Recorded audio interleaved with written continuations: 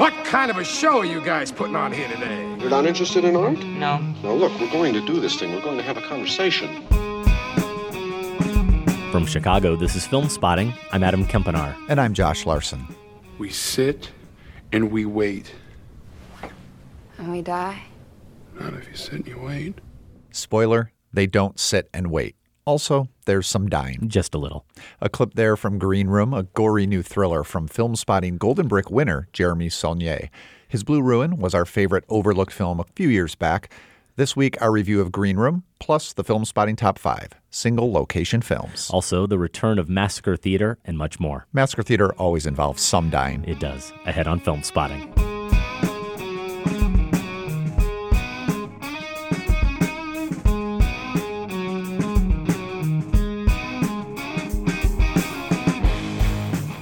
Film Spotting is presented by Mubi, a curated online cinema that brings its members a hand-picked selection of the best independent, international, and classic films. You never know quite what to expect from Mubi, and this week they're bringing 4 films that are coming directly from the Art of the Real Festival, which takes place in New York. If you want to find out more information about the entire program, including the specific films, we will definitely link to that in the show notes. Yeah, and these 4 films are playing exclusively to Mubi. Josh, I clicked on that link to learn more about these movies, and just one I picked out. All 4 of them, being totally honest, sounded fascinating. And this one really stood out to me. It's called Oh Football, or On Football, directed by Sergio Oxman from Spain. And it's a portrayal of a father and son relationship that is about 2 men who reconnect in 2013, breaking their 20 years of silence. The director decided to see every game of the 2014 World Cup with his father, and Mubi's description says, without falling into the realm of the therapeutic, the film shows their interactions while driving to and watching the games, bearing witness to their silences and unconscious symmetries. In addition to the odd male bonding engendered by watching sports, the film's exquisite cinematography also offers a key to a city under soccer's spell. So obviously, huge documentary fan, and I'm a sucker for father-son relationships on screen as well. On Football sounds like a good one. Every day, Mubi's curators introduce a new title, and you have 30 days to watch it. That means there's always 30 wonderful films to enjoy, all for only $4.99 a month. You can also use their mobile app and download films to watch offline. Our listeners can try Mubi free for a month. Just go to Mubi.com/filmspotting. That's MUBI.com/filmspotting.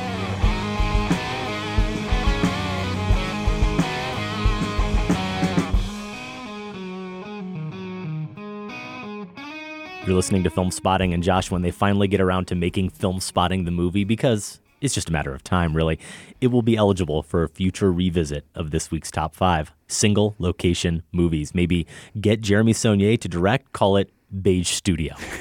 It's really beige in here, isn't it? It is. We will finally close the book on Film Spotting Madness 2016 this week. Results from the impossibly close third-place contest between Wes Anderson and Martin Scorsese, we'll call live later in the show. But first, it's a backwoods hardcore punk club. Lots of guys with shaved heads are milling about. The young opening act has never played there before. What could possibly go wrong in Jeremy Saulnier's Green Room? Gentlemen, you're trapped. Things have gone south. It won't end well. You can't keep us here, man. You gotta let us go. We're not keeping you. You're just staying. Shoot who is left. Let him bleed. Get ready to run. Here we go.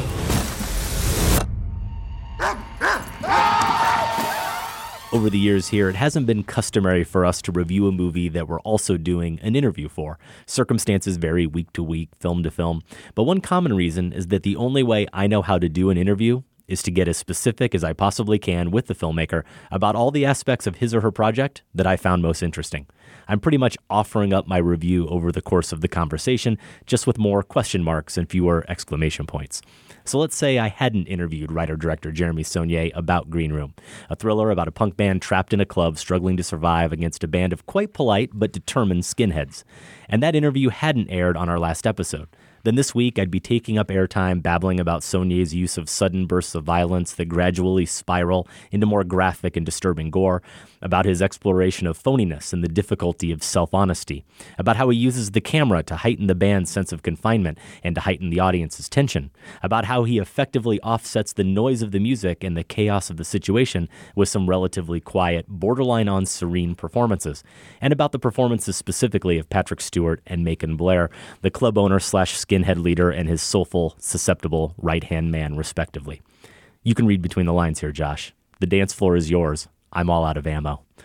During my talk with Saulnier, he spoke about the nature of violence and how it's born out of a ruthless indifference we have to each other's needs. But he then almost apologized for sounding too preachy. He suggested he first and foremost wanted the movie to work as a fully immersive experience, adding that maybe on the second or third viewing, you'll unlock a few layers.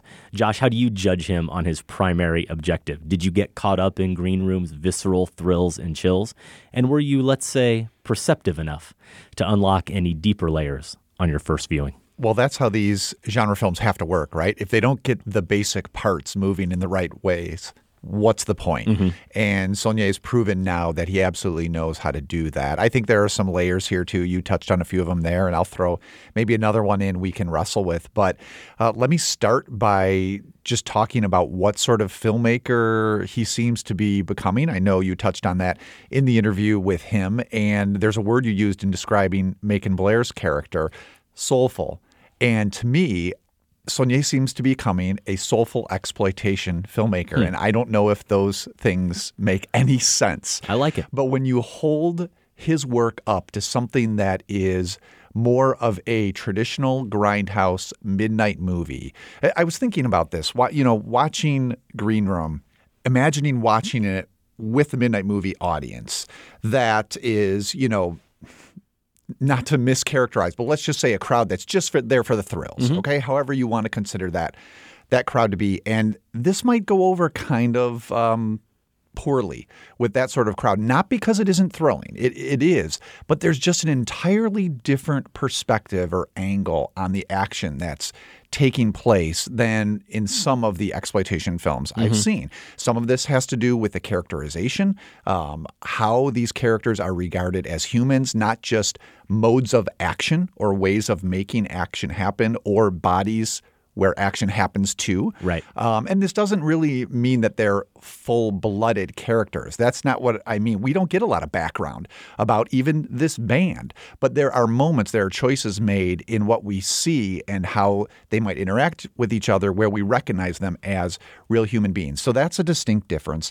And overall, it's just an uncommon sensitivity to pulp material, I would say. It's a way of being thoughtful about what is happening on the screen beyond simply the fact that it's happening. We're just not cataloging this sort of, in this case, violence, as it was in Blue Ruin, because it is violence and because that has an inherent cinematic thrill to it.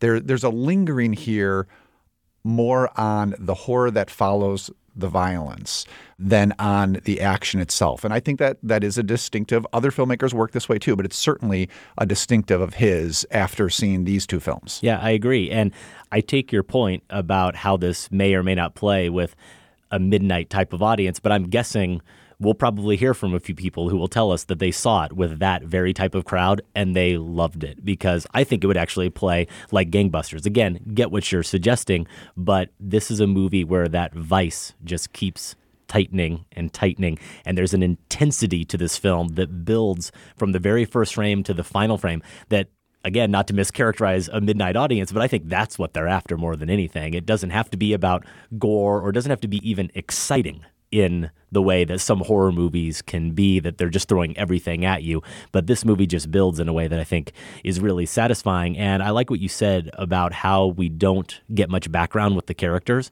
And sometimes that can be a fault with a movie, though sometimes movies can go in the opposite direction and give you too much backstory and too much exposition. And one of the things I did love about this film that I didn't get into with Saulnier when I talked to him is how you do know really everything you need to know about the characters who make up the band. And I didn't really touch on Anton Yelchin, who's probably the biggest star in the film and is kind of the main character. He's Pat, the bass player. I mean, the bass player in any band really should be the hero of any story. I don't know why. Get to that. I don't know why that doesn't happen more often. He's also just as clueless as I would be in this type of scenario. So I could relate a lot to Mr. Yelchin here. But within about 30 minutes, Josh, from the setup of meeting them in their tour bus, their van, I should say, and seeing how they kind of start their routine through the first machinations of all of this unraveling and it really hitting the fan and us seeing who they are under pressure, you could basically draw a character profile, I think, on every character just based on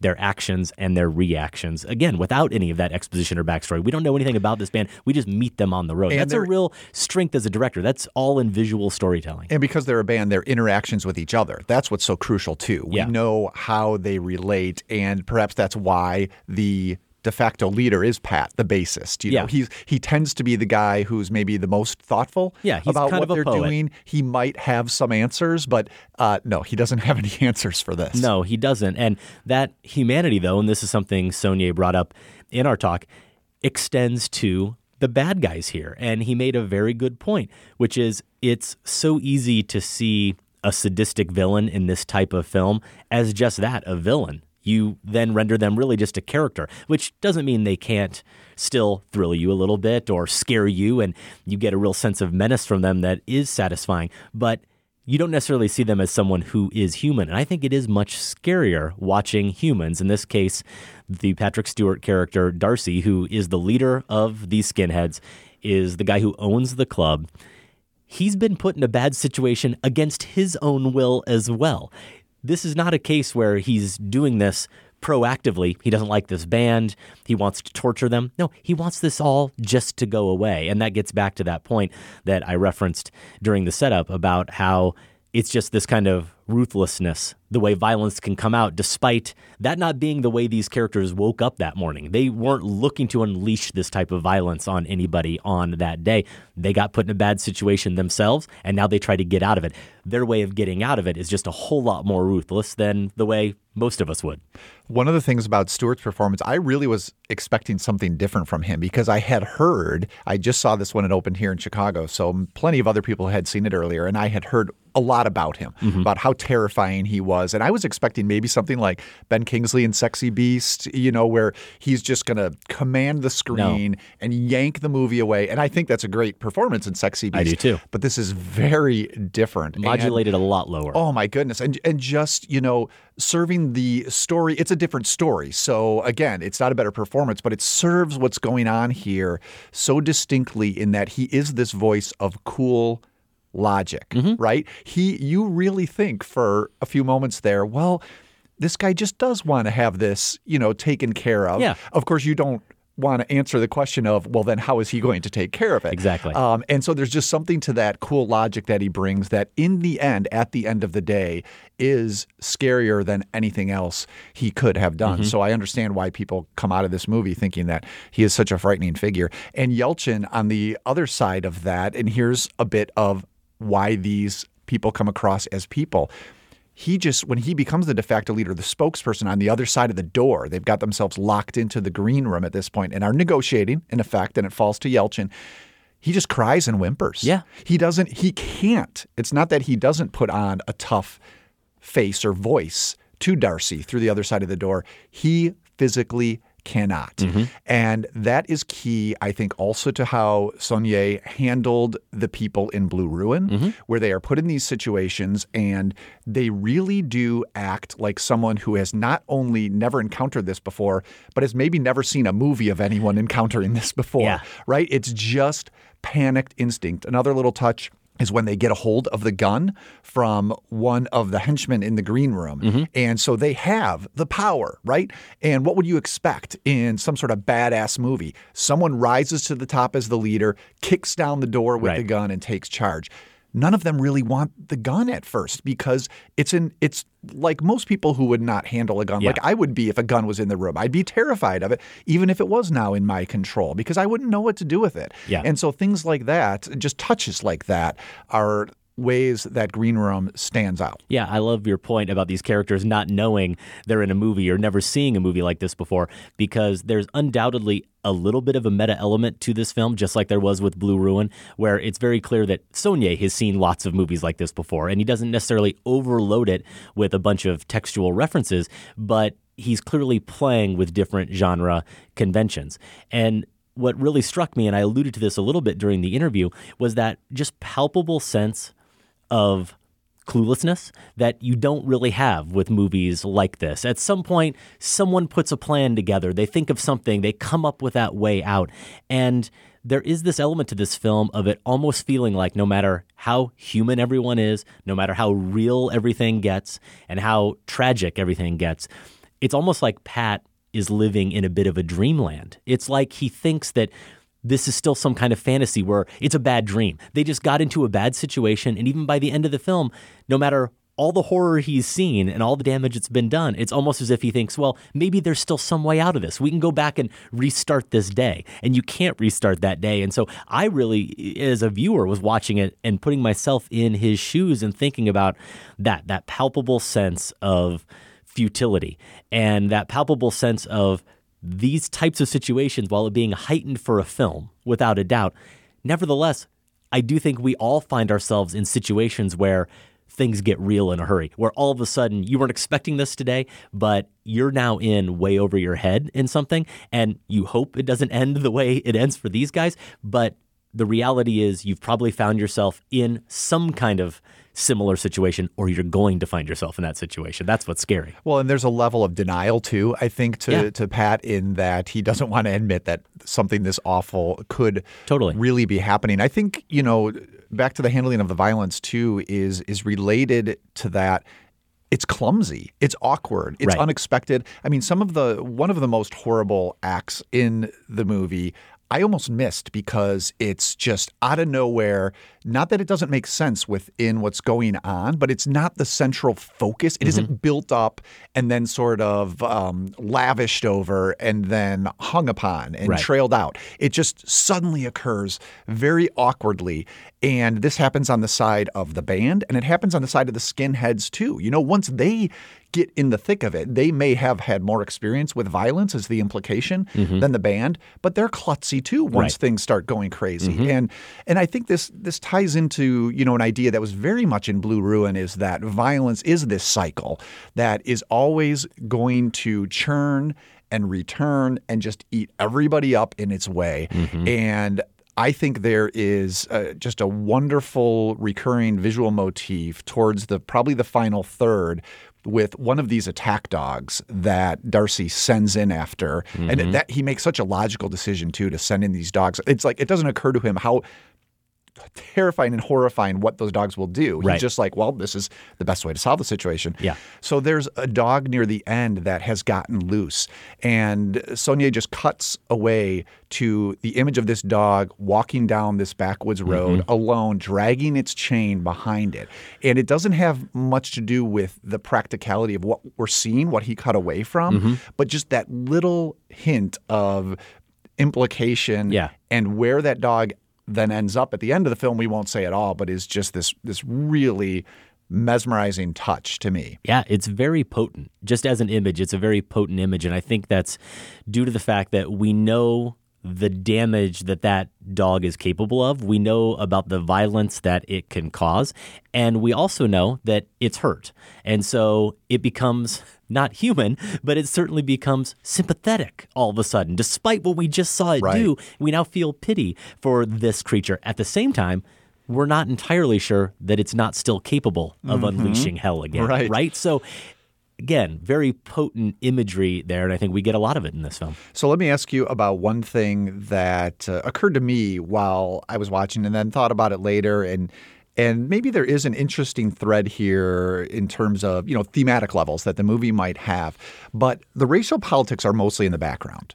The band is told when they are invited to this gig that it's a pretty right-wing outfit, so they know that, and they take the gig anyway. They're desperate. They do try to set themselves apart a little bit with the opening song that they play that, is kind of maybe trying to make a little bit of a statement. But for the most part, they seem to feel, all right, we're just going to keep our heads down. We're not totally on board with these guys, but we need the gig. We'll be all right. And let's clarify just for a second. They play a song that is basically Nazi punks F off. I mean, they say to these people that they're singing to, who are very scary, intimidating people, they spit right in their face, essentially. But then I love the little touch at the end where the singer then says, that was a cover. Right. It's almost like he's backtracking a little bit. And it is a cover. It's an actual song, and the band is skipping my memory right at the moment. But it's an actual tune, and it's as if he did try to distance himself a little bit and say, well, maybe that's not what we're really all about. And then they go into another song that the crowd does get Wins into. them over, yeah. And that's a really nice moment, too. It's like this reverie where everyone joins together. It slips into slow motion,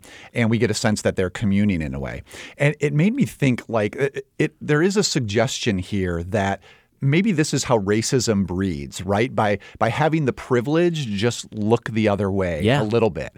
And so the band, clearly they're not these racist monsters. No. But they've gotten into bed with them to a degree simply by looking the other way. And you could almost carry that through and say, well, maybe they got what they deserved then, because what happens in the end is that they get caught up in the same sort of, hatred and violence that white supremacy thrives upon. And it's almost like getting that close or not actively taking a stand against it, not being active participants in standing against that ideology has somehow made them complicit. So I don't know how much you can follow that along, but it did occur to me as I was watching it. Well, I can definitely see that. And the fact is, we're talking about skinheads, and you can immediately think back to Nazi Germany and think about all the people who were not complicit in everything that happened to the Jews, but they were certainly able to just watch it happen. They let it go by. And who knows whether or not that is something that's in Sonia's mind or not. But I think you can read that element into this film. And maybe it's only because these sorts of things have been coming up in 2016 in the U.S., whether it's discussions about white privilege in relation to the Black Lives Matter movement or whether it's white supremacy in relation to the Donald Trump campaign. I mean, these are all things circulating in the national conversation, so maybe it starts to seep into the film a bit that way. I think so. There's no doubt that he is exploring the damage, the potential damage of subscribing to an ideology and letting that ideology control your life. I think we do see that in this film. I think, too, at the same time, to kind of do what Sonia did during our conversation, we can talk about all this stuff, and we should, because I think it's there, and I think it's there on a first viewing as it was for both of us. I don't think you need to go back to it a second or third time, though I'm sure a second or third time would be even more rewarding. But on a very basic level and on a horror movie type of level, that's a classic trope as well, to have characters who are desperate, do something that they shouldn't do and know they shouldn't do, and they get punished for it, and characters who also, it's kind of a case of be careful what you wish for. You think you're a hardcore band. You think you can go take down any crowd out there, that you are these important musicians that are making some kind of statement, and you're going to go in and thumb your nose at these people. Well, it doesn't go so well, does it? They look so small and young on that stage, don't they? Yeah, they really do. I want to get back to one little nuts and bolts thing as well, and that's the sound design, because you're mentioning this as a horror film reminded me of it, how well that works in creating the tension that this film has throughout. Even once they're barricaded in the green room, the opening act is still performing. And that is some hardcore stuff. Right. And the way that just comes throbbing through the walls of the green room, you feel like it's going to knock them down and allow the other skinheads to get in. It's just so intense. There is also, going back to that dog, awful slobbery sounds when it attacks. Yeah. And, you see some terrible things, but what you hear is even worse. And another sound that will stick with me is the whine of the microphone of the sound system. Yeah. Because at one point, one of the band members almost accidentally figures out, the mic is near the speaker. Dogs don't like it. It's going to be feedback. It may chase away the dogs. And so they rely on that. And that's just, this penetrating noise. So all of this together is just this real cacophony of horror that does so much to make the film work. Green Room is currently out in limited release. If you've seen it and agree or disagree with our takes, you can email us feedback@filmspotting.net. And if you are looking for more Green Room talk, albeit in a slightly different context, we recommend The Next Picture Show. They dropped 2 new episodes this week. They, of course, are the wise and trusted aunt in the Film Spotting podcast family. I wonder how Scott Tobias and Keith and Tasha and Genevieve feel about being called the wise Film Spotting aunt. They consider Green Room, along with another single-location thriller, John Carpenter's Assault on Precinct 13 from 1976, and in some other Film Spotting podcast family news, our hip younger cousins, I guess, Film Spotting SVU, they also have a new show out this week. They're reviewing the dark German comedy Look Who's Back. So both of those podcasts with new episodes this week that we highly recommend. And just a quick note, because I know, Josh, that there are many listeners out there who enjoy partaking in all three shows that are part of this Film Spotting family. We are switching up the scheduling just a little bit. There's going to be an extra week off. Those shows both publish every 2 weeks instead of weekly like us, but there's going to be an extra week off before the next Picture Show episode because we want to kind of get them on an alternating schedule. So every week you're getting at least 2 new shows from 2 of the 3 shows. So just everybody who's a Next Picture Show fan, be aware of that. So if we've got the aunt and we have the cool younger cousin, are we like grandpa? Are we dad? I feel it sometimes.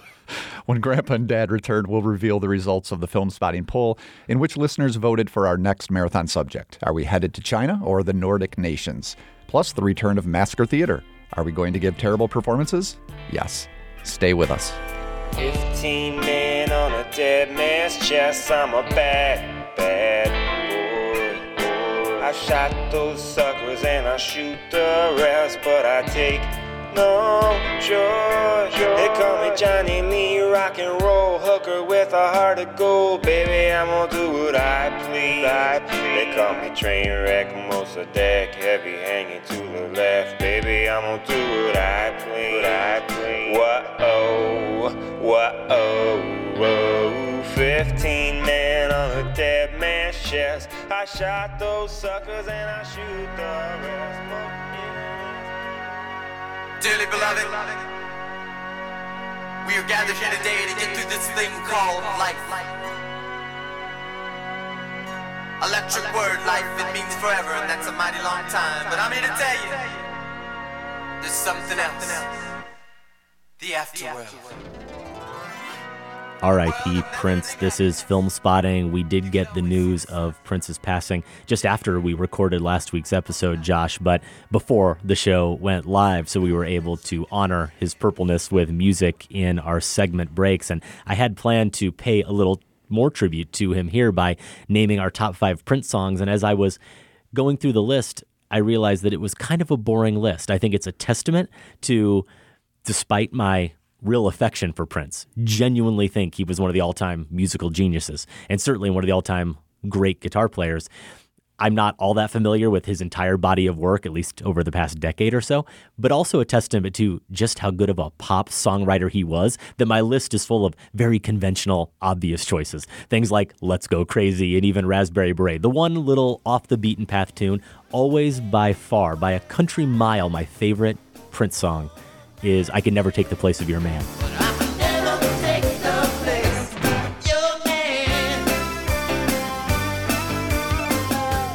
Great tune that I think not enough people are probably aware of because it wasn't a huge hit. I think it peaked at number 10 on the charts. I looked it up and that was the highest it got. So it kind of came and went, but I love that song. Yeah, I don't think my list would be too unconventional either. Maybe I would list, let's say, Cream as a favorite. I think I really like it a lot, but I think every good Prince song should also make you blush or make someone who's listening to it blush. Yeah. And I think that does the trick. It was funny. I was coming out of Green Room, actually, at the River East Theaters, and a listener, Matthew, I ran into, and he had seen Green Room just the night before. So we were talking about some of the details, and this was the day after Prince had died. And he said at the Music Box at the Thursday night Green Room showing, which would have been the day of his death, when there's that Prince reference, when one of the characters chooses him as her desert island artist, just the crowd went up with a cheer. He said it was a really cool moment. Yeah, perfect timing there. I did manage to rewatch, Josh, about half of Purple Rain on a flight home a few nights ago. And I don't think I've seen Purple Rain since I was a kid. And for whatever reason, even before I ever picked up an instrument, and I've said this before, I was drawn to movies about musicians. I loved movies like Purple Rain, and I've said a million times the Buddy Holly story. For whatever reason, again, I didn't play anything at the time, but they captivated me, and I loved Purple Rain.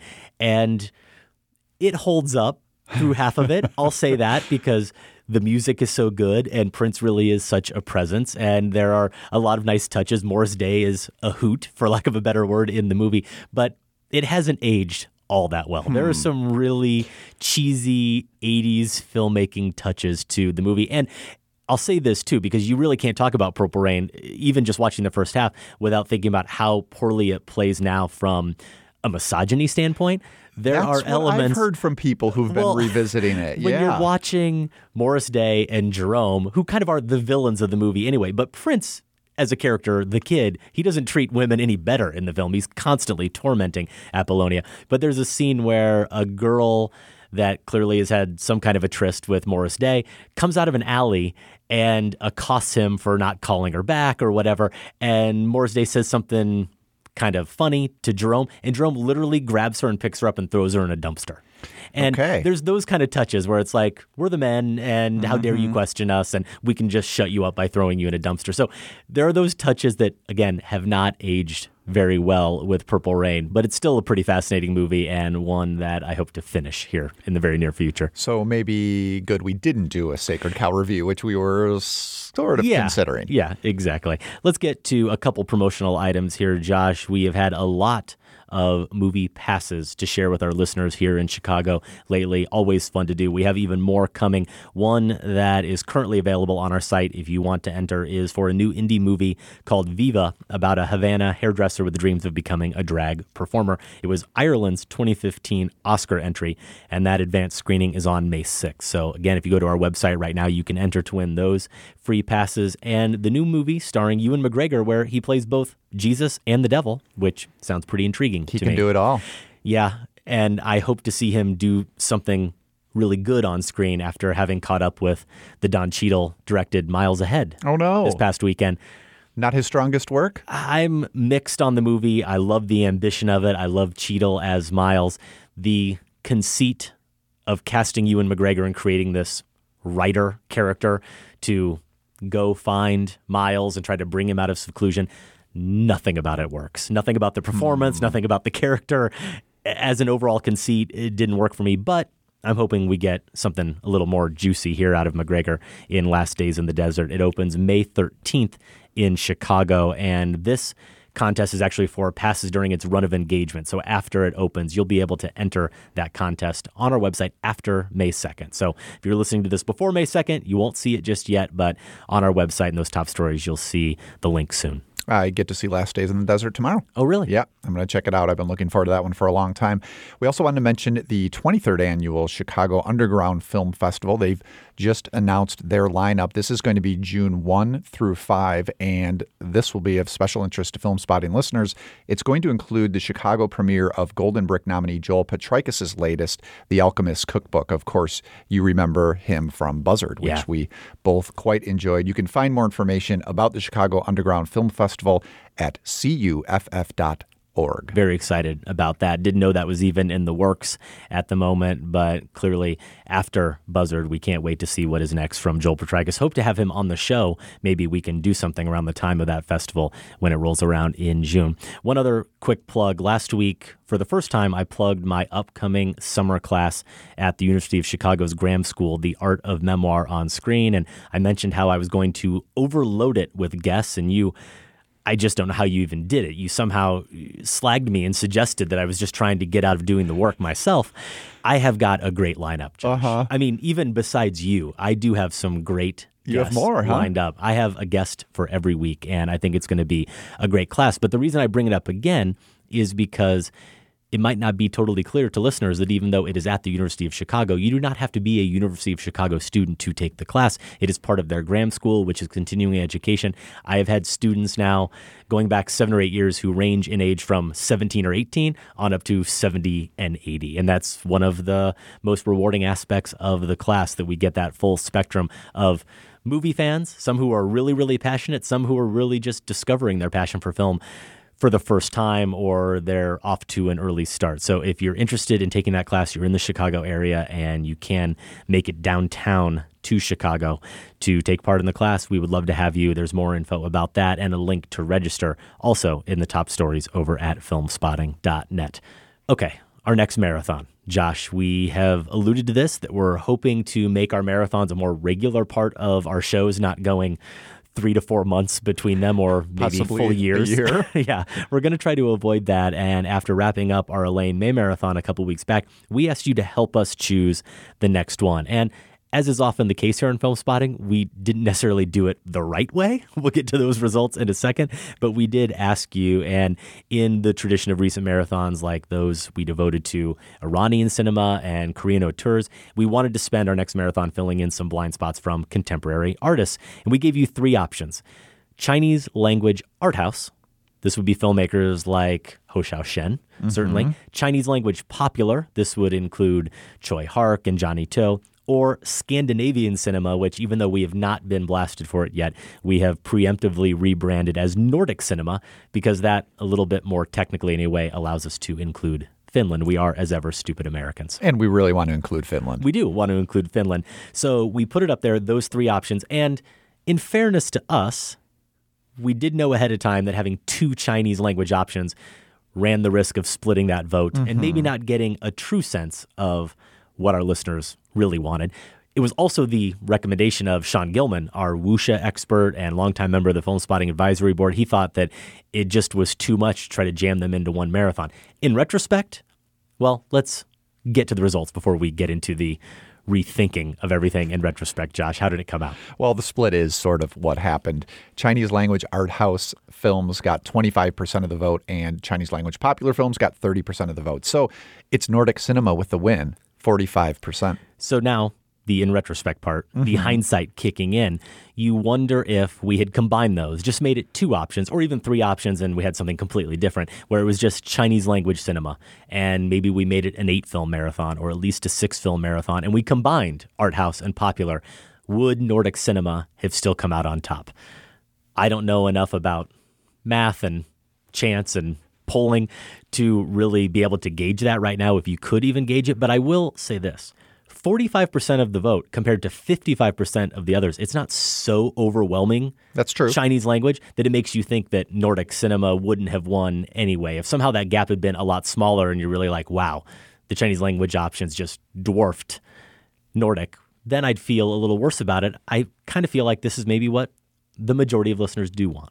Yeah, and I think Sean's point about it being too big to just do Chinese contemporary cinema is right on. I mean, what we do these to try to get some handle, at least a beginning handle on a certain genre or time period of film or region. And if it's going to be too big to allow us to do that, then it's probably not worth doing in that way. So we'll get to these other ones too. We will. I mean, we have a plan for ramping these up. We're making good on it here. So don't worry. We'll get to those Chinese language marathons at some point. Yeah, and as we did lay out a few weeks back, we are going to do this regularly. When we get to our next marathon, we've kind of got a rotation plan going. We're always going to give you 3 options to vote on. We want you guys to be invested in this. We want our listeners to play along with these marathons. And just because we didn't choose either Chinese language option right now, we're going to at some point get back to another kind of international cinema contemporary marathon option, and Chinese language will still be included in that. So it's not over yet for these Chinese language directors, but we do have to now begin the business of actually choosing these Nordic cinema options. And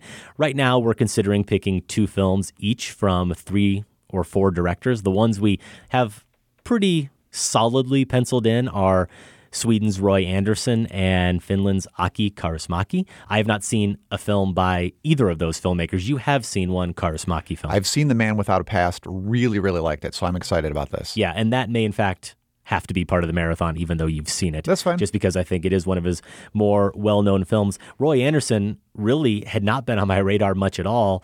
Was put on my radar by Allison Wilmore from Film Spotting SVU. You'll recall during our 500th episode when we asked people to name their favorite film of the Film Spotting era, her number 1 pick was a Roy Andersson movie, right. You the Living. So I have been dying to check that movie out ever since, and this will give us that chance. Beyond that, there are lots of other options that we have to figure out how to kind of navigate. There's Suzanne Bier from Denmark, Thomas Vinterberg. There's Tobias Lindholm, who did A Hijacking and A War. From Sweden, you've got Ruben Östlund, who did Force Majeure. Great We're film. both big fans of that. Lucas Moodysson, Together and We Are the Best. Those are both movies I've seen. And Together was, in fact, reviewed here on the show as, I believe, a listener's choice option a while back. He, I think, is one of those maybe right to say old guard Swedish filmmakers that even though he's still very much a contemporary filmmaker, I could see us leaving him out of this. Together is what, about 10 years old now, maybe more? Yeah, I think that's right. I've seen that one too. Maybe 2001, and We Are the Best was just a film from last year or the year before,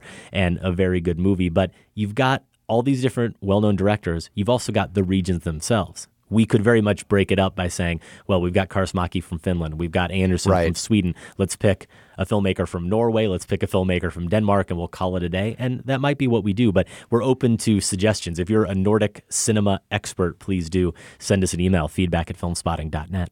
Hi, Adam and Josh. Mike Merrigan, founding father of Film Spotting Madness. I'm calling because at this point, I assume that the Coen brothers are the champions of this year's Film Spotting Madness tournament. I imagine that PTA kept it close, but as a 3-time Lebowski Fest trivia champion, I have to say I'm pleased with the outcome. Thank you guys for running this silly little tournament for another year. Thanks to Film Spotting Nation for voting and having so much fun in the forums and on the comment sections. The real question is, when does Josh sit down to watch Ridiculous 6? And will he be reporting back on an upcoming episode of Film Spotting? Lastly, Star Wars versus Raiders of the Lost Ark. Annie Hall versus All the President's Men. What are you going to do next year, guys? Do you have the stomach for it? Thanks again. Keep doing what you're doing. I don't want to rule out Mike Merrigan weighing in on future topics here, Josh, but kind of sad that may be the last time we hear from the founding father of Film Spotting Madness for a little while. That great voicemail, the pride of Dover, New Hampshire, Mike Merrigan. We got that voicemail last week just after we recorded the show when we announced this year's Madness champion. Of course, the director's bracket. And as Mike rightfully assumed, the Coen brothers did come out on top over Paul Thomas Anderson. We've got a bit of unfinished business to get to. Our third place match between Wes Anderson and Martin Scorsese. That was just too close to call last week. We let it go another week, and it's still really close. This is going to be fun. We'll also get to a final accounting of the Madness bracket contest between you and me, Josh, and Mike and Sam. We're going to see who the big loser was there.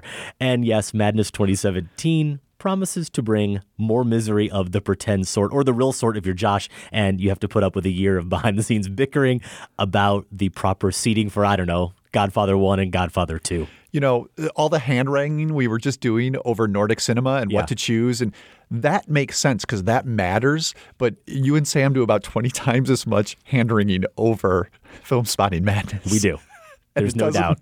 It doesn't matter. It gives us purpose in life. We don't have enough going on with children and this show that, you know, we got to come up with other distractions. I don't know what that says about us existentially, Josh, but we're gonna wade in those deep waters once again as we get to Film Spotting Madness 2017. We're not there yet. Let's finally close the book on Madness 2016. And as we said, close, so close, maybe the closest Film Spotting poll ever. This is essentially a death match, right? And we've never had one this tight. Martin Scorsese versus Wes Anderson for third place. The two losers of the Final Four, and they have been neck and neck, Josh. It's been within a couple of votes for 2 weeks, right? The biggest gap I've seen over the past week was about 14 votes. That's the biggest gap I've seen in this poll question. And what we did was we decided that we would just do it on air. Like, I'm going to hit refresh. I'm going to bring it up on my computer. Whoever is winning is the winner. Right now, we close it down. And you're hoping for Scorsese here, I'm assuming. I did vote Scorsese in this. And I obviously want Wes. It's, you know, it's a difficult choice, but yeah. But this was meant to be that we'd have opposite picks here in the bronze match. And give it to me. We have almost 2,000 votes in. So, you know, still kind of a fraction of the Film Spotting audience, but a pretty large sample size, I would say overall. I feel pretty good turnout for a poll about the scientific validity of this poll. Here we go, Josh. Are you ready? Mm-hmm. The winner with 50.05% of the vote. Holy cow. To 49.95% of the vote. Martin Scorsese. Come on. Now, how many times did you just vote? How many times did you just vote before hitting refresh? How dare you, sir? How dare you? 2 votes Oh, man. 2 votes out of almost 2,000. That's how close it was. So if you're a big Wes Anderson fan out there, look really bad. You've had 2 weeks. You could have swayed this. You could have enlisted a few friends. Instead, Wes Anderson, 4th place. People are going to look back on this poll and say, what? In 2016? Yeah. That's where Well, hey, you know what? Or Silence coming from Scorsese. This winter will be a masterpiece. Right. Could change it, yeah. And then it'll look great. Exactly. Why don't we share a little bit of feedback here we heard from Darren in the Film Spotting Madness poll. Last night, I attended the 40th anniversary screening of Taxi Driver at the Tribeca Film Festival. Watching it with a packed audience, Scorsese, De Niro, Keitel, Foster, Schrader, and more included, was a film-going experience I won't soon forget. But it was also a reminder of the powerful darkness of that masterpiece. Every scene, every shot reveals Scorsese's unique vision. Sadly, it was also a reminder of the personal and powerful touches that just don't seem to be in his more recent work. In fact, I fear he won't again make films quite so personal or quite so powerful. Nevertheless, he still earns my vote. I haven't missed a Scorsese film in theaters since Goodfellas. Okay, I skipped Kundun. And I've never been completely disappointed. Anderson, on the other hand, only recently started redeeming himself. The Grand Budapest Hotel ranks up there among his early masterpieces, but I didn't even bother seeing it in theaters because the misfires between Royal Tenenbaums and Fantastic Mr. Fox left such a sour taste. Amazingly, Scorsese never lost my interest in that way. Scorsese found the secret. You need to find something you love to do and then do it for the rest of your life. Well, maybe Darren listed a few of his friends to vote for Scorsese, as again, he takes down Wes Anderson by only 2 votes. We have been keeping listeners up to date on how our own challenge is going internally here, how we predicted things would go. Me, you, Sam, and Mike Merrigan. And this isn't so much a matter of who won, but who lost. Because I think more this was pain. Mike's Is this pick. more pain coming my way? We'll see. The loser has to watch Adam Sandler's Ridiculous Six. This was Mike's idea. Yeah, wasn't it was. Okay. It's not as great of an idea as Film Spotting Madness. Well, who's going to bring the pain? That loser is, as I correctly anticipated last week without doing the math, Josh. It's you. Yeah. Applying an improvised system. Screw it again. Yeah. Turning madness picks into points. This was all done by Sam. Blame him if you want, Josh. You scored 51 points. I scored 59. Mike Merrigan, 63. And Sam, despite having the incorrect finals matchup, we had the correct final, PTA versus the Coen brothers. Yeah. He had the Coens versus Quentin Tarantino. He won it by a whisker with 64 points. He also, as I said, tabulated the points. So this all could be a sham. This hasn't been under independent review? It hasn't I have to just been. trust Sam. Yeah, I think that's it. I trust him over your refreshing and clicking over there, whatever You do. was going How on. dare you? Come on. Well, we have, of course, as you heard from Michael and as you heard on last week's show, we've begun thinking about what Madness 2017 should look like. We want your help to decide how we should approach it. We've given you a couple of choices. One is a reprise of sorts from last year's contest. Instead of mixing up actors and actresses, we'd pit 32 actors against 32 actresses. So a full round of 64 instead of just 32 total, setting up an actor versus actress final. That's one option. The other is a Film Spotting Pantheon Madness with our most beloved films competing for the title of most beloved of them all, I guess. As Mike teased in his voicemail, a madness that would force you to choose, think about this, Josh, between the likes of Star Wars and Raiders of the Lost Ark. If that's not madness, I don't know what is. Yeah, that's just not fair at all. No, Those it's going to two be the worst. Oh, man. It's going to be the hardest Film Spotting Madness yet, if that is in fact the way we go. And spoiler alert, maybe a little bit of a hint here. So far, there is an overwhelmingly favorite choice, but we are going to leave it up for another week to give you a chance, not only to vote, but to share some ideas for future Madness tournaments. Like, just because there's a big winner here so far and we like the direction it's going, it doesn't mean we don't get a great idea that we might throw in anyway or that will be perfect for Film Spotting Madness 2018. Josh, can Sam and I start on that already? Do you have all your charts out? Maybe all right. we Meanwhile, in the meantime, I will watch Ridiculous Six and report back. Please do. I'm not confident it will be a Larson Recommends segment, but I'll do my best. Okay. Well, we will share the results next week. And in the poll, there is that option for other, and you can write in your choice if you have another option that you think is better than actors versus actresses or the Pantheon films. With all that, let's move on to a little bit of Massacre Theater.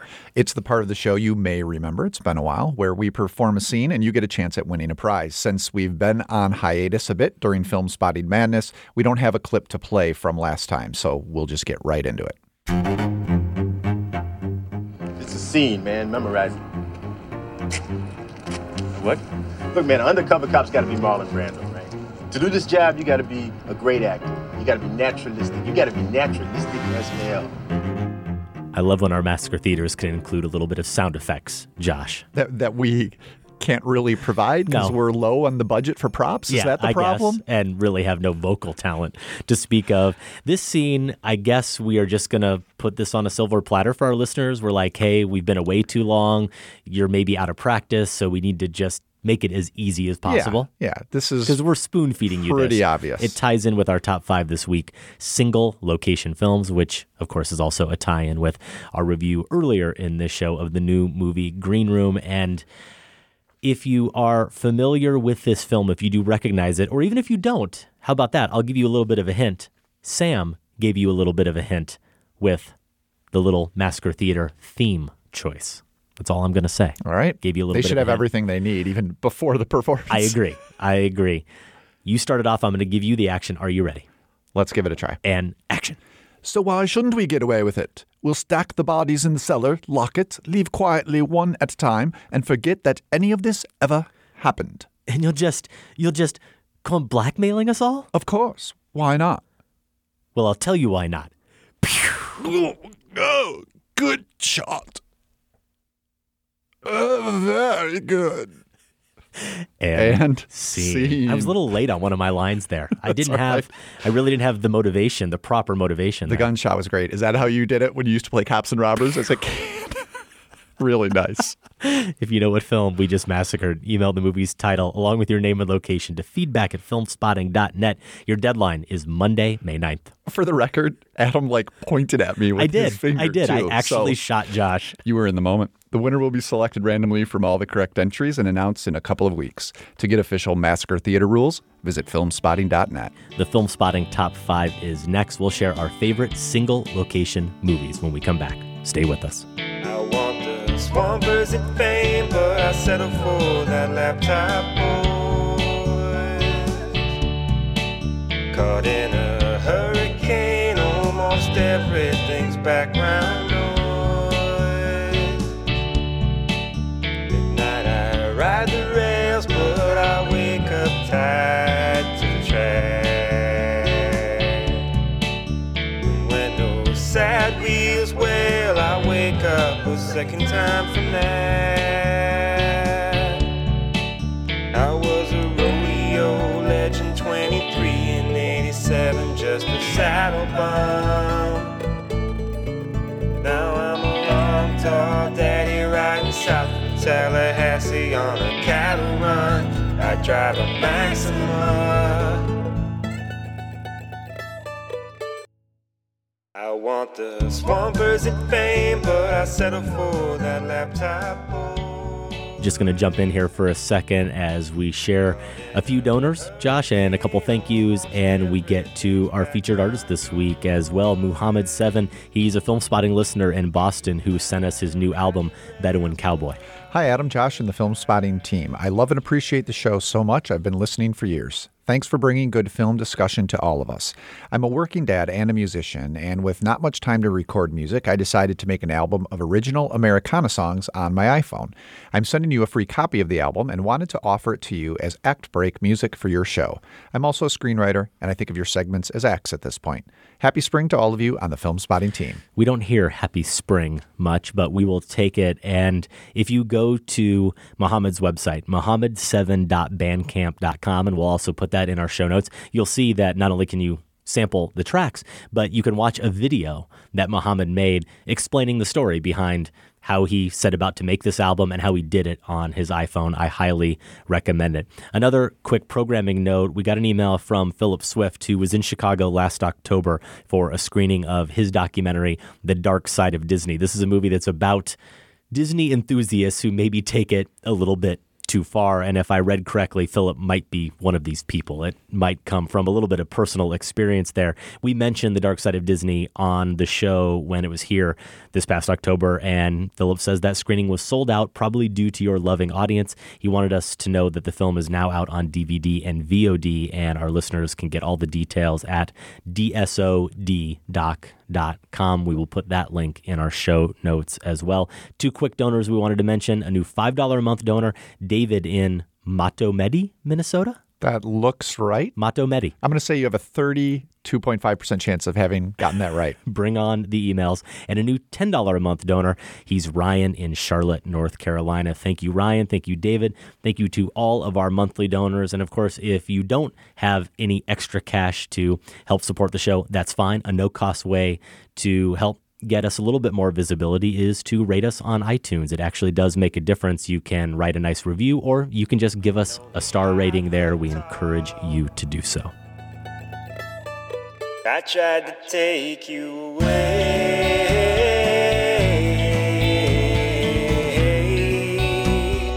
even though I knew you wouldn't stay. Film Spotting Streaming Video Unit is a bi-weekly podcast hosted by BuzzFeed's Allison Wilmore and Matt Singer of Screen Crush, focusing on the world of online movies. More information at filmspottingsvu.com or subscribe to the show on iTunes. What's up, Film Spotting Original Recipe? This is Matt Singer from Film Spotting Streaming Video Unit, inviting you to join us on our latest episode where we review the shocking and confrontational new German comedy, Look Who's Back, in which none other than Adolf Hitler wakes up in the year 2015 and becomes a huge celebrity. If that's not enough to work you into a furor, because the Führer, hate it when Matt writes these scripts, we're also going to recommend some other controversial or edgy comedies you can rent or stream at home right now. To listen, look for us in iTunes or check us out at filmspottingsvu.com. Filmspotting SVU is presented by Movies on Demand on cable. The Art House is now in your house.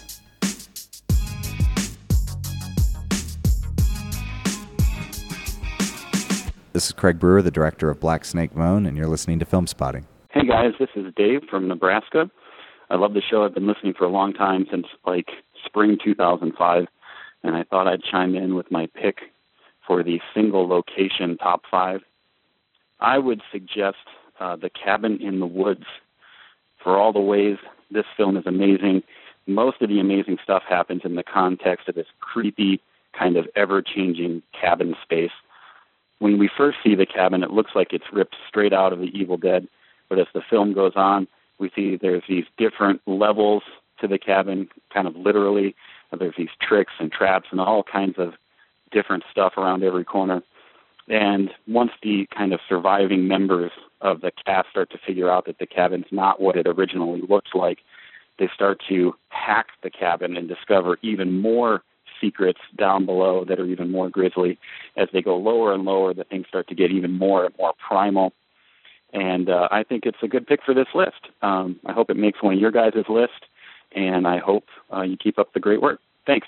This is Film Spotting, and it is top 5 time. Our thanks to Dave from Nebraska for that voicemail and that pick, 2012's The Cabin in the Woods. Josh, did you give any consideration to The Cabin in the Woods? Yeah, that's a great idea for this list. I think that might have been one of the very early reviews we did together when I joined the show, Cabin in the Woods. It's going back a ways. And I did like the movie. As I recall, I was positive on it, though maybe not quite as positive as Dave. So it wasn't one I strongly considered, but I may have a little bit of a nod to Dave and to that film as we get into our list. Just a little bit of setup. I do want to acknowledge for our longtime listeners that this top 5 has been done. Single location movies has been done once before in Film Spotting's history, episode 358. It was a tie-in with Attack the Block, which all takes place in that London neighborhood.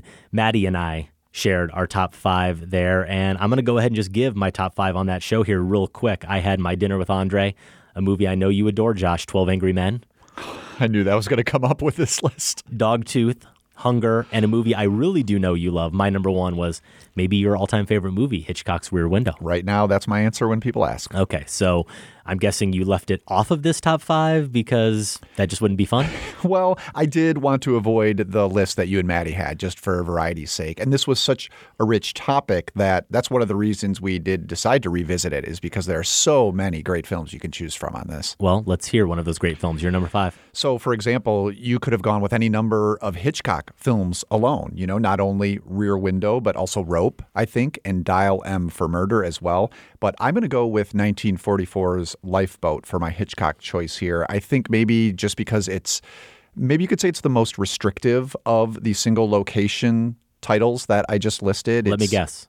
They're on a lifeboat. You got it. It's the title vessel. And the survivors here, this comes after a German sub has torpedoed the Allied ship on which they had been traveling. So really the vast majority of the film does take place there. And in terms of how Hitchcock uses this restricted space, I really like the way he makes us always feel the close proximity of the water and then finds these clever ways of associating it directly with death. So obviously, this is going to make for some grim stuff, and there are a lot of queasy details in this film. One of the survivors is a young mother, played by Heather Angel, and her infant son has drowned during the sinking. So she becomes delusional with grief when she's on the lifeboat. And there's this really eerie moment where she tries to address her baby while she's looking out at the sea. So that's awfully morbid, but believe it or not, there are a lot of ways where Lifeboat is light and even witty. I think of Tallulah Bankhead, who's the main figure in the cast, really. She's this society journalist, and she sort of acts like she's hosting a dinner party rather than in this life and death situation. What part of the ship are you from, darling? Engine room. I was off duty in the washroom, thanks. Caught with my... I was washing my hands when the torpedo smacked us. Most of the crew were trapped like rats. When I got to topside, it was a shambles. Quite an item. Reminded me of an air raid once. It hit me in Chungking. Reminded me of a slaughterhouse I once worked at in Chicago. Those Nazi buzzards, a tin fish ain't enough. They've got to shell us, too. There's a lot of things going on here, but overall, what permeates everything is, again, due to this single setting. Hitchcock never lets us forget just how trapped by the ocean these people are and how death is really just a few feet away. Yeah, a movie from Hitchcock I unfortunately haven't seen. It's one of those many, I think you can rightfully say, second-tier Hitchcock movies. Yeah, I mean, not in the same fair. conversation with Vertigo or Psycho and some others, but a second-tier movie. And there are some third-tier Hitchcock movies that I still haven't caught up with. Hitchcock was a marathon here on Film Spotting in the very early days, in the first 6 months of the show, I believe, as we caught up with some of those major Hitchcock movies and actually a few non-major ones too. But I think we could revisit Hitchcock. Oh, easily. He's got such a rich catalog. We could do like an early Hitchcock marathon. Yeah, would be really interesting. I would love to do that. My number 5, here's my little bit of a nod to The Cabin in the Woods and Dave's pick.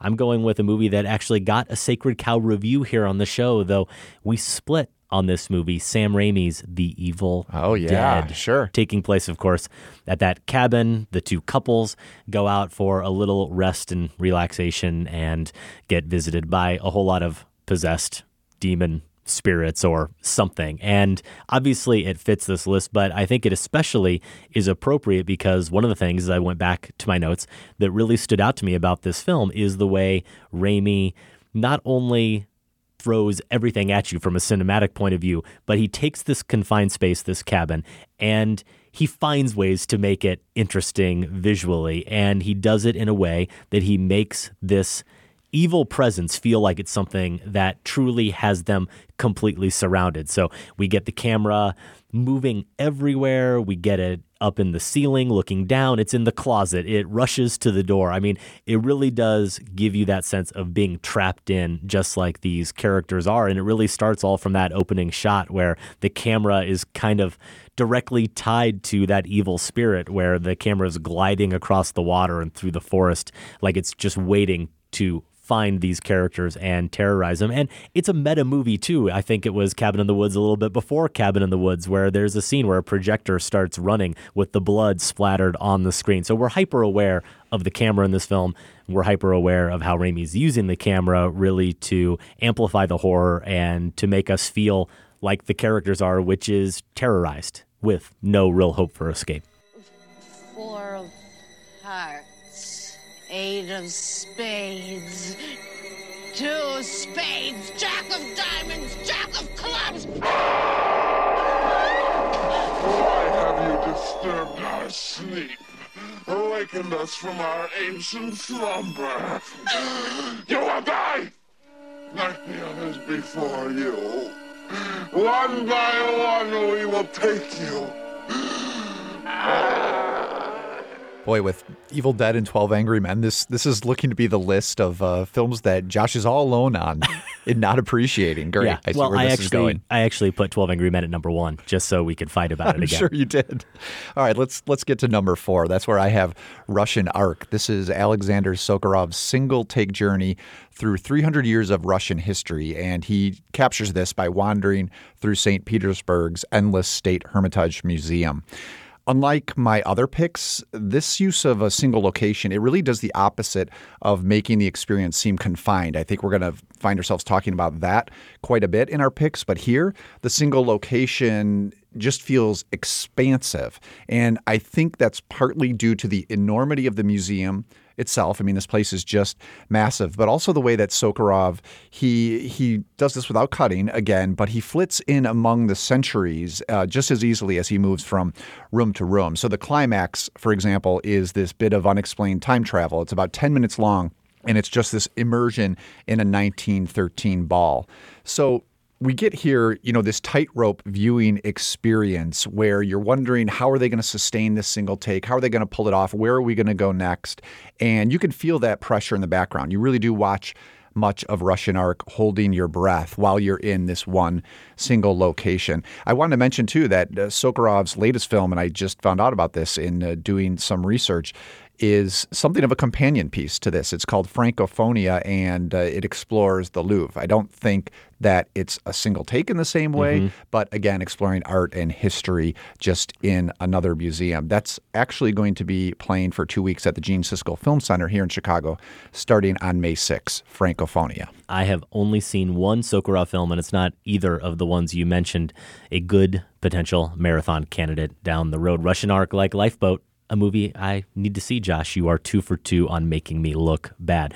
Well, let's go from The Evil Dead to another movie that is haunted by spirits of its own and terrorized by a demon who might even be more menacing than any of the demons we see in The Evil Dead. I'm thinking of Elizabeth Taylor's Martha in Who's Afraid of Virginia Woolf, Mike Nichols' directing debut. Of course, there are some scenes that take place in a car and a nightclub and some stuff that happens, some business out on the lawn of the house. But all the main action, of course, takes place in the house of George and Martha, which is situated on the property of a small New England college. Martha's the daughter of the dean, and George is a history professor, though one who doesn't seem to have the ambition or level of success that Martha would like him to have. This movie has been on my brain because of Elaine May and the fact that there's been 2 movies out this year that are Mike Nichols movies, 2 documentaries, the one that Elaine May directed for PBS's American Masters, and then also the one Douglas McGrath made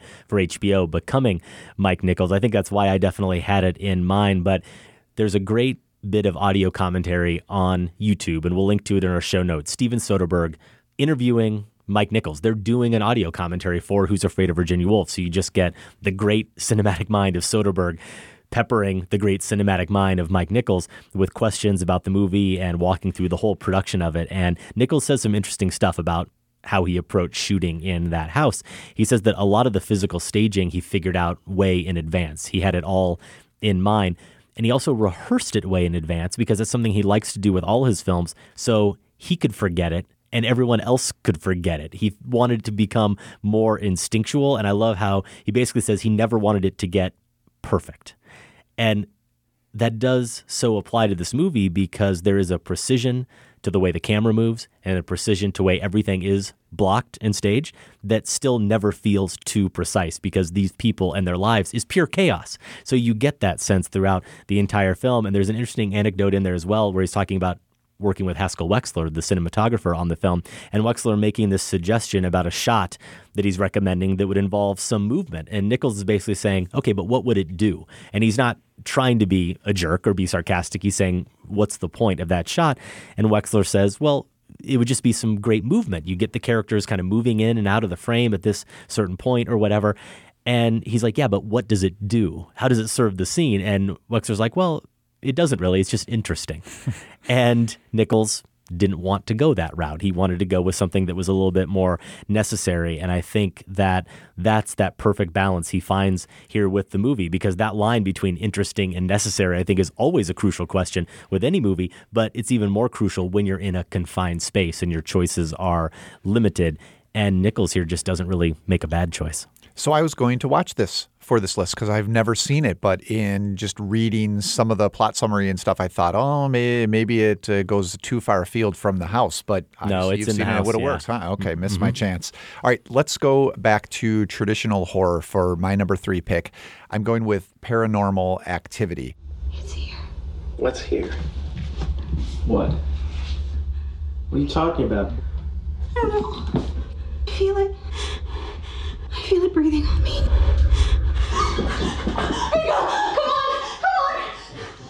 Please! I've only seen the first 3 films in this franchise, and I do think that the original, the first one, is probably the best of those.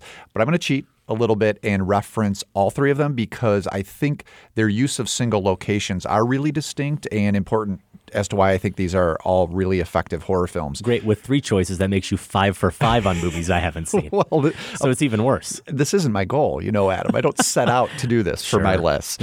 Well, essentially, it's the same premise each time. Weird things are happening in a suburban house at night, so the homeowners set up a surveillance camera to catch the goings-on. And so, it's part of the found footage horror genre.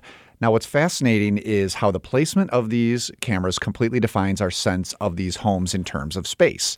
Every use of a set is going to do that, but it's really intricate to what's happening in these Paranormal Activity films. So in the first one, the camera it's set up in the couple's bedroom so we can see them sleeping in the bed.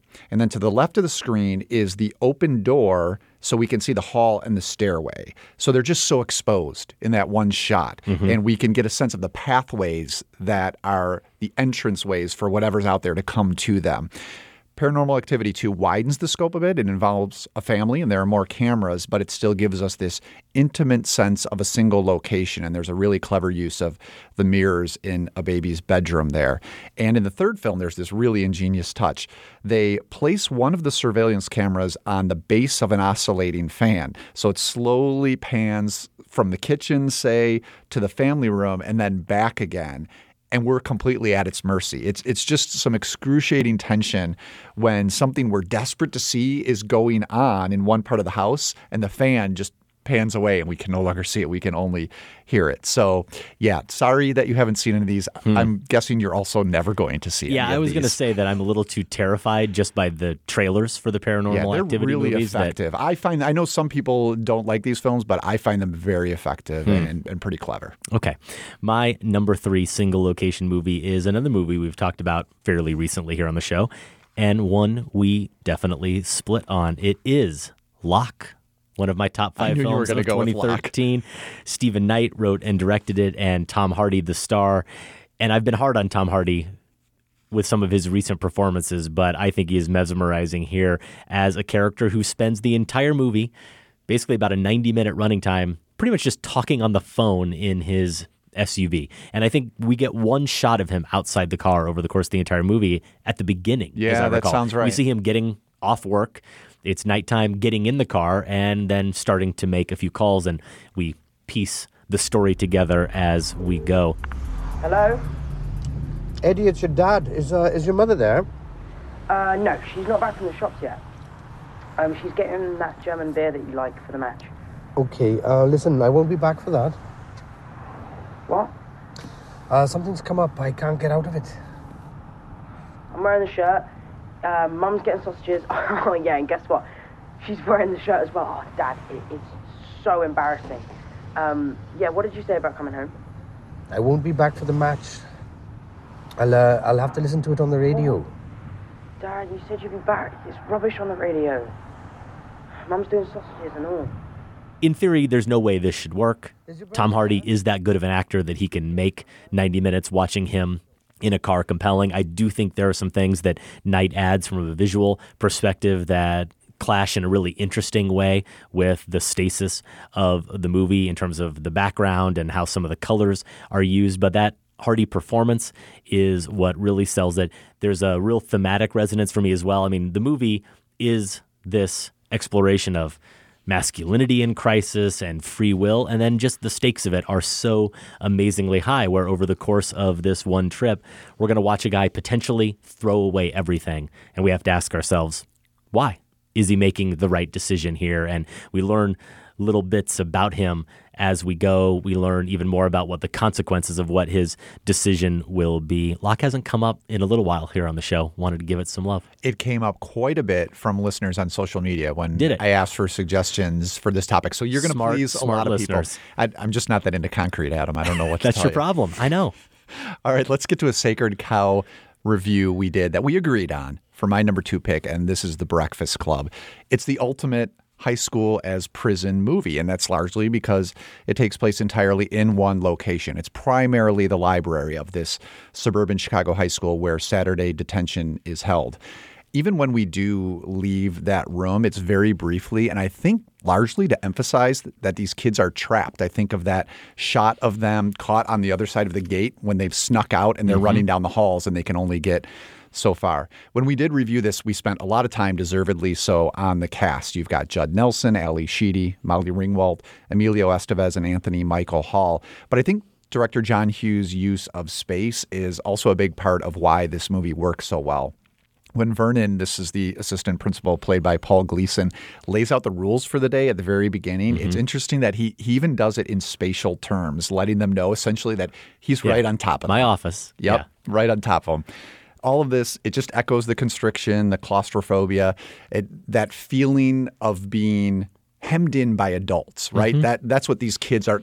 As different as they all are, I think they all share that. And that's one of the main things that The Breakfast Club is about. Yeah. And along those lines, as they become more comfortable with each other and become less interested in worrying about the principal, they, of course, move around the space a lot more. That's the true. library finally opens up as they move about the space. They stay and they open tied to those tables, but that's true. Well, we're in Sacred Cow territory here with my number 2, our most recent Sacred Cow discussion. Josh, I tried to find reasons to leave it off because we just last week talked about Alien, and it was one of the films that partially inspired this top 5, but I just love Alien too much to not include it. And the Nostromo, the name of the ship, which is for the bulk of the running time of this film, the single location. Here comes the very trite cliche.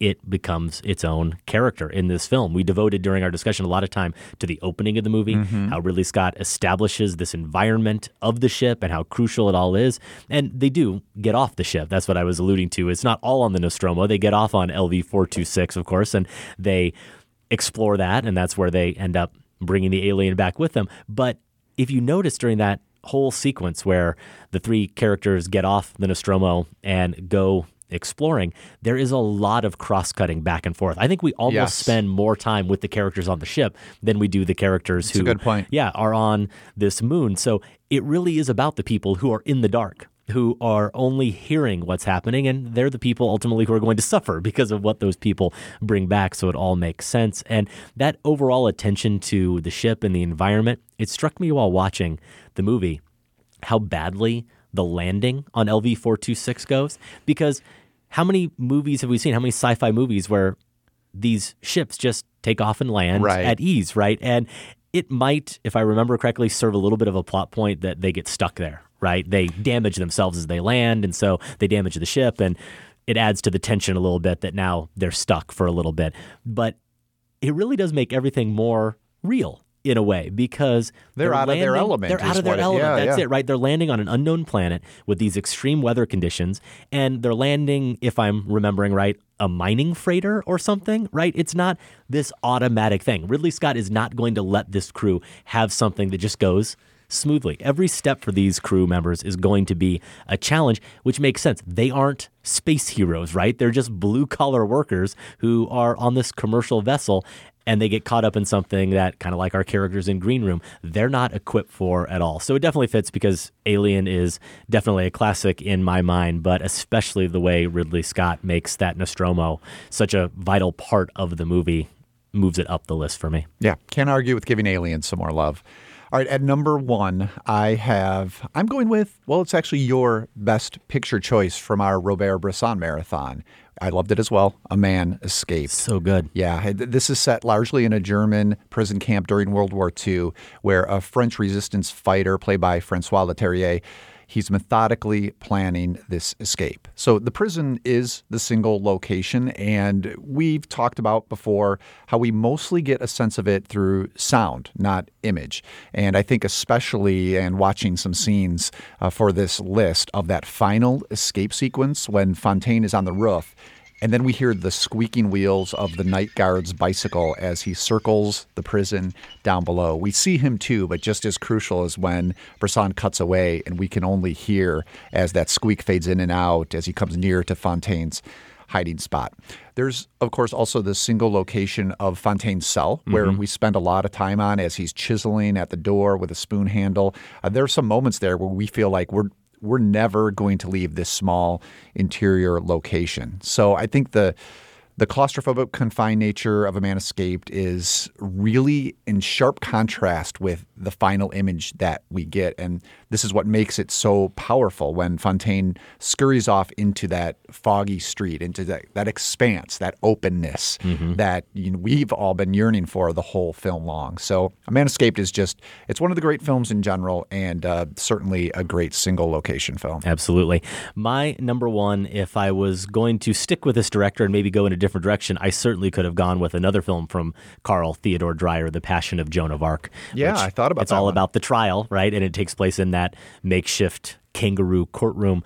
But I'm going with a movie I just discovered last summer. You've heard me talk about it a little bit, Josh. It is Ordet from 1955, or in Danish, it translates to The Word. There are one or two scenes that take place at the home of someone else in this small rural village. And there are some shots that take place outside on the family farm, but all the drama really unfolds within the walls of the Borgen home. And it was basically the impetus for that class I taught last summer on spiritual crises in cinema, because I just needed a great excuse to force myself to watch this movie. And it not only didn't disappoint, it's a film that has, pardon the pun, ascended to a place among my all-time favorite movies. It is about this family. You have a patriarch who has 3 sons and a daughter-in-law, and one of the sons, the middle child, is Johannes, who we discover at the beginning of the movie wandering around the countryside, proclaiming himself to be Jesus Christ. He truly believes that he is Jesus. We learn later, went crazy studying philosophy. Something about Kierkegaard made him lose his mind, and he spends the whole movie wandering through the house, kind of like a crazy person, espousing all this alleged wisdom about compassion and love, and how the current age doesn't seem to recognize what's truly important. And this is a film that is full of just occasionally jaw-dropping camera movements, including one of the best long takes in cinema history. And it has an ending, I think I've mentioned this to you, Josh, that is truly provocative. That's that word again that I love to use that I think sometimes doesn't come through as powerfully as you want it to be. Ordet is provocative. It is an ending where hardline believers, hardline people of faith, could watch the end of this film and they could claim it, while hardline secularists could critique it and could scoff at it. And I'd say that both groups are potentially wrong and misguided in their reading of the film. That's how much it will stay with you. That's how much it can provoke a great conversation about this movie and about the power of cinema, about the nature of cinema. I'm afraid that I'm overselling this movie a little bit, in that people are going to rush out and see it, and they're going to then write into me and say, really, this movie that's 2 hours of people talking to each other in this house, that's that powerful? Well, yeah, I truly believe that it is. And if you have the patience for it, I don't think it tries your patience too much. Certainly, there are Bergman films I consider for this list, like Persona and Through a Glass Darkly, that I think are more difficult to watch than Ordet by far. There are some characters, at least in Ordet, like the daughter-in-law, who are kind of our viewers' way in to this world and who we can truly relate to, whereas there are a lot of characters in Bergman films I'm not sure we can relate to or want to relate to, but Ordet is just magic. It is cinema magic. And you've been telling me that since last summer, and I still have yet to see it. So yeah, I'll get on that. Okay, so I got to shame you a little bit after you shamed me with 17 choices that I haven't seen. Those are our top 5 single location movies. Josh, what about honorable mentions? We were both discussing before we started here Solaris. Why don't either of us have Solaris on Why the don't list? we? I mean, it kind of came up that I'm going to rate that film higher than Locke if I'm rating my all-time favorite films. Yeah, and it certainly and works. Virginia Woolf and others. Certainly works for the list. Das Boot, it was one of my top 5 films from 1981. It also made Maddie's list when you guys did this topic earlier. I still haven't seen it because I'm too claustrophobic to watch a movie that takes place in a submarine. It is very claustrophobic. I also wanted to limit myself, I think, to one boat movie, so went with Fair enough. Lifeboat. Ex Machina, my number one film of last year. I thought about it. Entirely takes place in Oscar Isaac's house and tech lab. More horror here. You could have gone with Night of the Living Dead or Dawn of the Dead. Yep. Pair of Bogarts I'll give you. The shopping mall. The shopping mall, right? Bogart films. The Petrified Forest I had on my top 5 hostage movies list, and Key Largo, but I had that on my top 5 stormy weather movies. Elaine Renee's Last Year at Marion Bad would apply. Fincher's Panic Room, which I really like. I know people look down at that as one of his least interesting. I like it. I saw that a lot from listeners. Yeah, Poltergeist. I didn't think of Poltergeist. Is another I love that horror. movie. Great movie. And then Open Water. Did you see Open Water? This is like maybe 8 years ago. The scuba diving couple who get left behind. No. Shark infested. I did not, specifically because I knew I couldn't handle it. It's good. Yeah, I like that quite a bit. And it's a very big single location, but it's one location. Well, you named so many there, and I've got so many honorable mentions that I think maybe we should just put it off because 200 shows again. from now we'll need to revisit this one. I told you. And there are that many worth considering. Some of the ones you mentioned. The Breakfast Club, obviously one I considered. A Man Escaped, one I considered. Another movie that takes place in a prisoner of war camp that was an honorable mention back on episode 358, Billy Wilder's Stalag 17. How about Airplane? How about the Zucker Brothers, Airplane? Love that comedy. Don't tell anyone. I'm not real wild about Airplane either. Oh, come on. That could have been on your list of movies I'm really totally wrong about? Don't love. Okay. The Shining, which is in my penalty box. Otherwise, I would have considered it. Clerks from Kevin Smith. How about both the Duncan Jones films, Moon and Source Code? I mentioned the 2 Bergman movies. You said Solaris. The Exterminating Angel. That was one of my regrets last time, that Buñuel film. I acknowledge that I just hadn't seen it yet. Couldn't have been in contention for my list. I have since seen it. It's come up on a few top 5 lists, I believe, and one I did think about here as well. And that is just about half of the movies I have here that are worthy of this list. So it might, in fact, be worth another look here down the road. Again, those are our top 5 single location films. We want to know your picks. Send those along with any other comments about the show to feedback@filmspotting.net. If you want to leave us a voicemail, we might just feature it on the show. You can do that at 312-264-0744. You can also find us on Facebook and on Twitter. Adam's at Filmspotting. I'm at Larson on Film. Over at our website, filmspotting.net, you can find 11 years of reviews, marathons, interviews, and top 5s in the show archives. And if you haven't already, we encourage you to check out the Filmspotting family of podcasts, Filmspotting SBU and The Next Picture Show. You can find both in iTunes. Out in limited release, opening here in Chicago this weekend, the latest film from the Nordic director, Joachim Trier, Louder Than Bombs, and The Meddler. Also opening a film starring Susan Sarandon. Out in wide release, the Key and Peele movie, Keanu. Wasn't that one of my most anticipated I think of it was. the year? Yeah, I can't wait I'll to be see there, it. I think, Friday morning. There you go. Mother's Day and Ratchet and Clank. I don't know anything about either of those 2 films. Josh, do you? Mother's Day is one of those holiday-themed, is it Gary Marshall? Oh, no.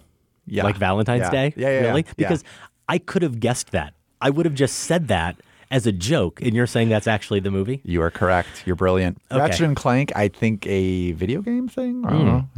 What are we doing here? That's a good question. Let's move on. Next week here on the show, man, we have been going back and forth, and we've been changing our minds on this. We were for a while planning to talk about Keanu. We were for a little while planning to talk about Louder Than Bombs and kicking off our Nordic cinema marathon. I think what we're going to do now is we're going to catch an early screening of Marvel's Civil War. Wait, what? Marvel? Isn't that Civil who it War? is? What's that? I don't know. We're going to see that movie because Batman v Superman wasn't enough. We have to see Iron Man v Captain America. We are going to see that film. We are going to review it as it opens next weekend, of course, in wide release Civil War. I guess in terms of what else we have on the show, Josh, maybe we will go ahead and kick off the Nordic Cinema Marathon, even though I really want to give listeners a chance to see those movies. Yeah, I think we'd like to have the schedule set, so we'll see. We'll figure it out. A lot to do. I'll give you this little hint. We'll probably open with a Roy Andersson movie. Okay. So you could start with one of those films, You the Living, or Songs from the Second Floor, maybe. There you go. Film Spotting is produced by Golden Joe Dassault and Sam Van Hallgren. Without Sam and Golden Joe, this show wouldn't go. Thanks to associate producer Candace Griffiths and the listeners of the Film Spotting Advisory Board. And special thanks to everyone at Chicago Public Media. More information is available at chicagopublicmedia.org. Our music this week comes from Muhammad 7. It's from his album Bedouin Cowboy. You can find more information at muhammad7.bandcamp.com. For Film Spotting, I'm Josh Larson. And I'm Adam Kempenaar. Thanks for listening. This conversation can serve no purpose anymore. Goodbye.